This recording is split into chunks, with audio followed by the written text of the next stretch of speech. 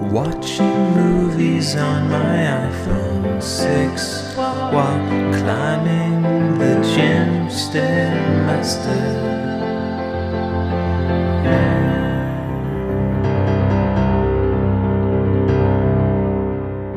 Yes, and we're back. Episode 14. A couple of notes on some housekeeping notes, if you will.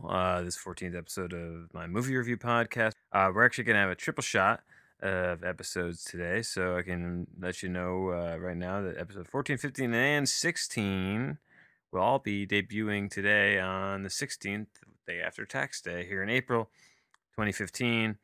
Today we're looking at 20,000 Days on Earth.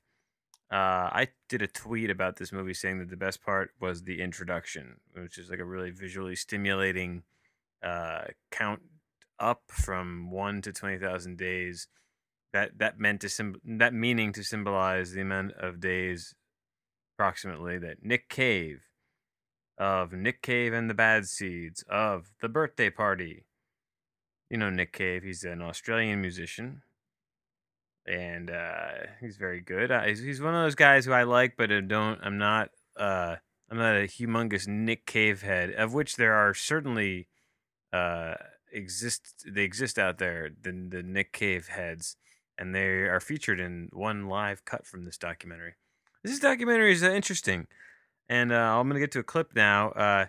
It involves a lot of voiceover written by Nick Cave. He's one of the co-writers of this movie, along with the directors Ian Forsyth, Eain. I'm not sure if I'm pronouncing that right, and Jane Pollard, who were previously, I think this is their first feature film, but they've been working on short films and music videos. I think they've done work with Nick Cave before in the past. They're the directors of this film and also the co-writers.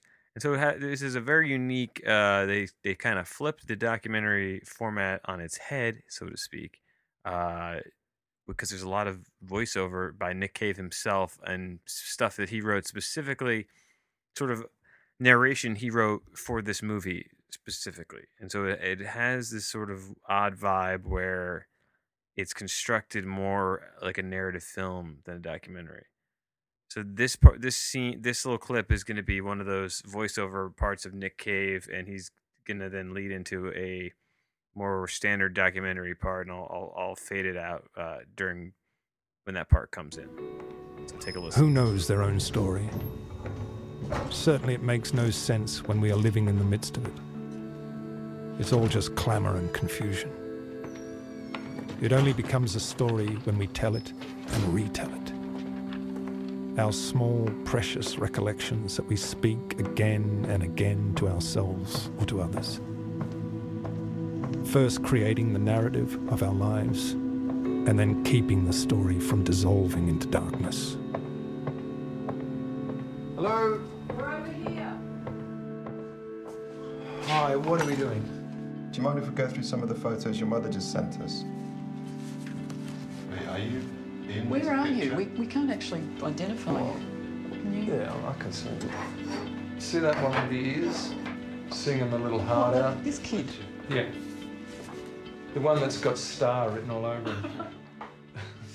So there you have it. The synopsis on Wikipedia is interesting because it says the film depicts a fictitious 24-hour period in the life of Australian and blah blah blah during the recording of his 2013 album "Push the Sky Away," and there's certainly actual clips of them recording part of that album, or at least their performances in studio performances that are meant to symbolize the recording, and maybe they just kind of did a performance for the movie. You know what I mean? But it never felt to me that it was trying to. I guess the idea that it's supposed to be over 24 hours was sort of lost on me at the time. He goes to his shrink, and this is a clearly like set up bit he's doing with supposedly a psychiatrist, and he's talking to a psychiatrist, and that sort of fades away. Like they never go back to that, so maybe that's part of that like 24-hour period, being like he did that in the morning, then he came in and he hung out at the studio, and there's other parts of this movie where he's in the car with certain people. There's one's like an actor. Find his name.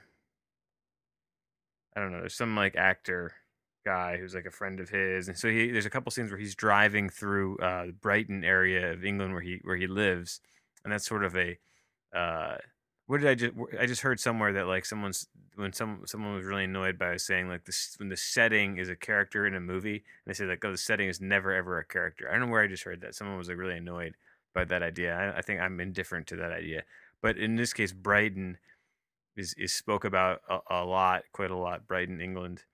I don't know where that is. It's by the water somewhere, and he does talk an awful about the weather during this movie as well. I did watch this at the gym Stairmaster. I give it a 7.509. Another quick note, this is usually about when I end these podcasts, but I'm deciding that I'm not going to be a super Nazi about the length. I might even go shorter than my 5 minutes of talking and clip. So really it's only about 3.5 to 4, because sometimes the clip I want to play is longer than other times. And so I don't want to just restrict myself to not being able to just, because I've been ending a lot of these really abruptly. And I think, what's the difference if I spend another minute or two talking? I don't have much more to say about this movie. Other than it's a good movie. It's 7.5. I give it. That's pretty good out of 10.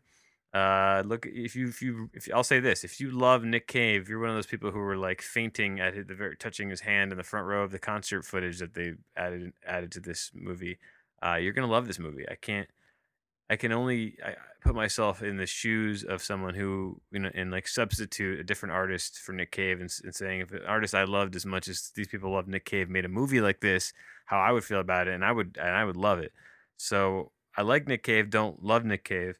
Hence, the review score, actually, I would pump it up to like an 8 point. If you're a big Nick Cave fan, I would say this is easily like in the 8, low 9 range. It could be considered that good of a film. But even if you just like music and like movies, it's worth checking out. It's done. It's really cinematic. It looks really good. And yeah, this is my music review of Nick Cave and the Bads. Nick Cave's 20,000 Days on Earth. And stay tuned. A couple more reviews coming later today, and then every day hereforth after. Okay, bye. Watching movies on my iPhone 6 whilst climbing the gym Stairmaster is a My America podcast production. Please head over to myameri.ca for more daily content.